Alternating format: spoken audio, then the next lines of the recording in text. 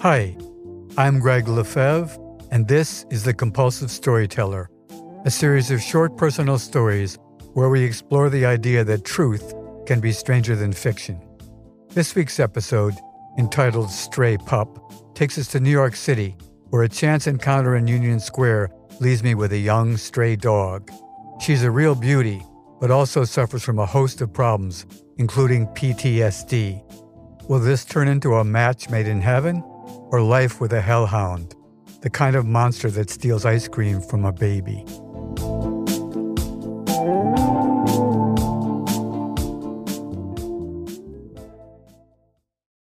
Stray Pup.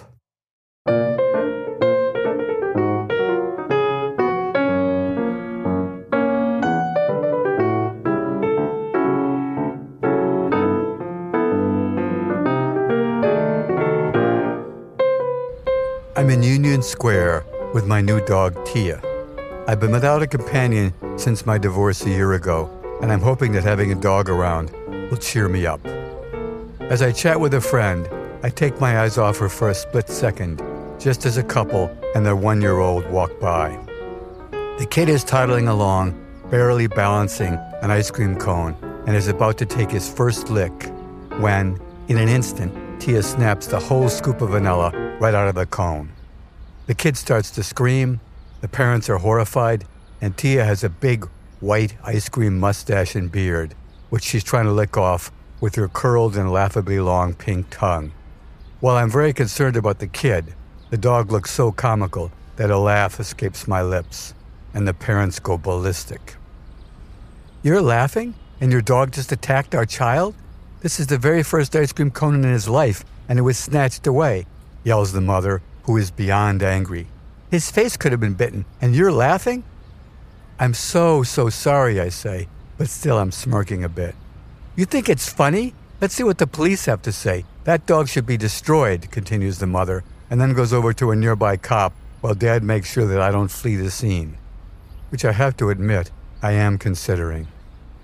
"Officer, my dog did eat the ice cream off the top of the child's cone, but she wasn't being vicious. She was just hungry for a treat." Then the mother chimes in. "This is his first ice cream cone. A trauma like this could affect him forever. He may never like ice cream again." "Ma'am, I am so sorry. Please let me buy him a new cone. Or better yet, how about ice cream for everyone?" The cop squats down to make sure that the kid isn't injured, and then, surprisingly, he orders 2 scoops of chocolate in a cup. The unhappy couple get another vanilla cone for their kid and a scoop each for themselves. When I bring over everyone's ice cream, the kid instantly stops crying and begins to enthusiastically lick his new cone, while I keep Tia on a very tight, short leash. As the dog and I walk away from the family and their ice creams, I think about what a hassle she is. But then, when she looks up at me with a goofy grin and licks the last of the ice cream off her chin, I have to smile. It all started a week ago in Union Square when a young couple approached and offered me a young female stray they'd found on the streets of Harlem. Maybe I was giving off a lonely vibe, or maybe I just looked like an easy mark. They promised they would take her back if things didn't work out, and seemed like a nice couple. So we exchanged information, and I took the dog on the spot and decided to name her Tia. She looked irresistible, a Sheltie Australian Shepherd mix, or so says the vet, with huge ears that stand at attention, beautiful black and tan symmetrical facial markings, and a tail that curves up and is always wagging.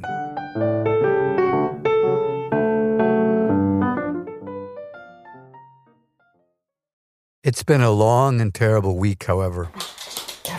Tia has way too much energy. She's hyperactive, actually. Maybe they make Ritalin for dogs. But she isn't house-trained, pulls at the leash constantly, jumps up on everyone and eats everything in sight. One disaster after another. She snatched a donut out of a teenager's hand and dug her nose into a homeless person's styrofoam Chinese food container. I, of course, had to compensate everyone in any way that they wanted. Back home, she shits everywhere and barks at the slightest noise. So I've decided I've had enough, and I call the couple to tell them I want to return Tia. They beg me just to try her for another week, and finally I agree, but I'm sure of my decision. So I decided to start a diary, knowing that when I give her back, I want to remember all the bad behavior and not feel guilty. Day 1. Dear Diary, I begin my first entry by trying to put aside all the troubles of the past week and start with a clean slate. Today we went to the vet, who said Tia was riddled with fleas, which I knew, and ticks and worms, which I did not. The vet also informed me that she had a number of scars hiding under her fur that were probably from stones being thrown at her. Tick removal took an hour. Then I received some expensive antibiotics, a dewormer, and a bill that came to over $400. Damn, who knew vets were so expensive? Day 2. Dear Diary, if I don't keep a sharp eye and a tight leash when we walk, she eats other dogs' poop, which is totally disgusting. I've been told that this is one of the many ways that strays survive on the street. When other pedestrians observe what she's doing, it's totally humiliating as well. Day 3. Dear Diary, last night as we slept, there was a random noise. She was up and barking and wouldn't stop. I'd quiet her down, and then she'd start again.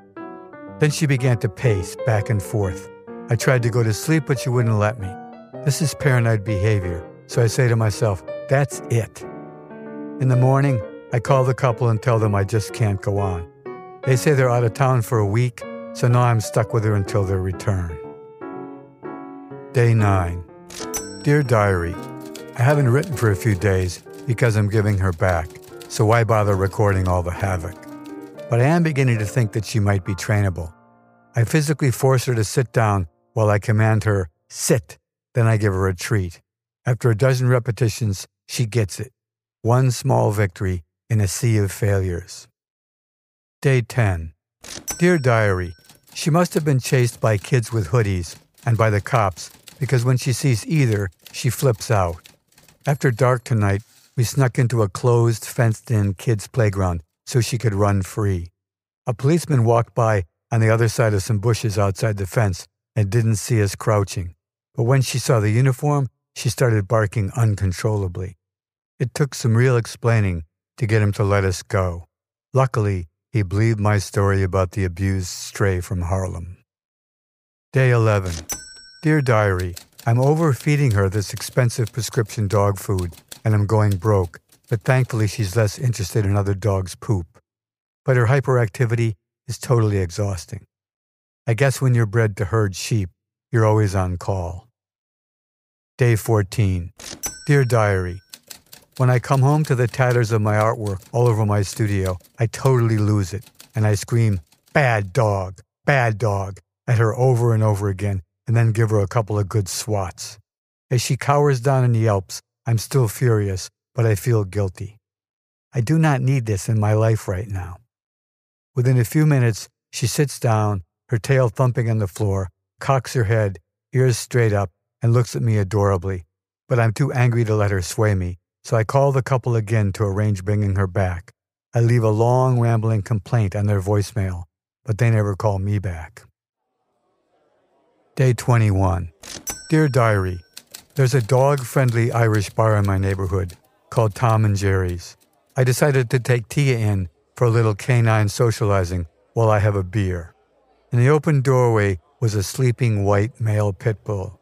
I called into the bar from the sidewalk and asked if it was okay to pass by the pit. Several guys assured me that it was, but I forgot that these are guys drinking mid-afternoon on a weekday. The pit woke up after we passed, leaped onto Tia from behind, and buried his teeth into her neck. The loud, high-pitched howl she made was a sound unlike anything I've ever heard, and the whole bar got quiet while Tia continued to wail in pain, horrifying everyone. Two drunk guys wanted to pull the dogs apart, but I restrained them because that would have ripped Tia's neck open. The pit was definitely not letting go, so I asked another guy for help, and we picked up both dogs locked together. Then the bartender threw a pot of hot water in the pit's face, but to no avail. He held on while Tia howled on. Then I had an idea. We tipped both dogs so that Tia was above and the pit was below, facing up. I poured a bottle of borrowed beer down the dog's nose, and he let go immediately. There was applause and cheers from all around the bar, and Tia, still bleeding and now free from her leash, took a turn around the bar with her tail wagging as she soaked up all the love and scarfed up all the treats from the adoring crowd. She was as happy as a clam and behaved as if nothing had happened.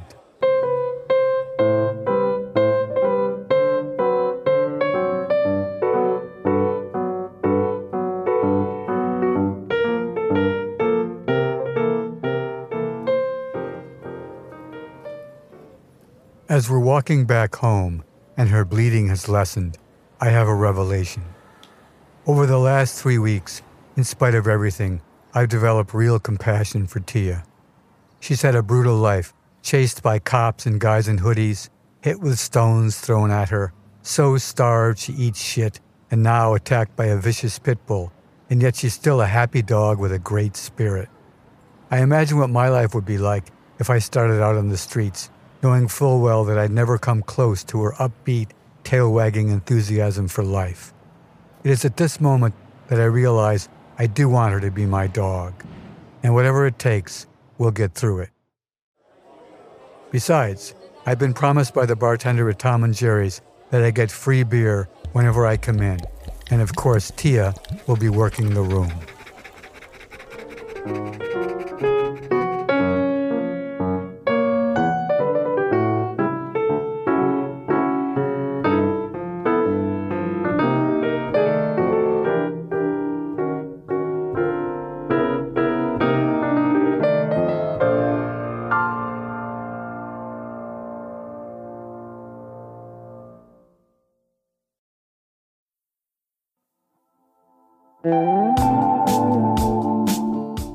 The Compulsive Storyteller is written and narrated by me, Greg Lefebvre, and co-produced with Peter Kokoma, who also made our theme song. If you enjoyed this episode, we'd love your help sharing the show. Please subscribe to The Compulsive Storyteller for free on Spotify, Apple, or wherever you listen, and it would be great if you could leave a review. Follow the show on Instagram @The Compulsive Storyteller, and check out our website for more info at thecompulsivestoryteller.com. Thanks for listening, and if you didn't like this one, the next one will be another story.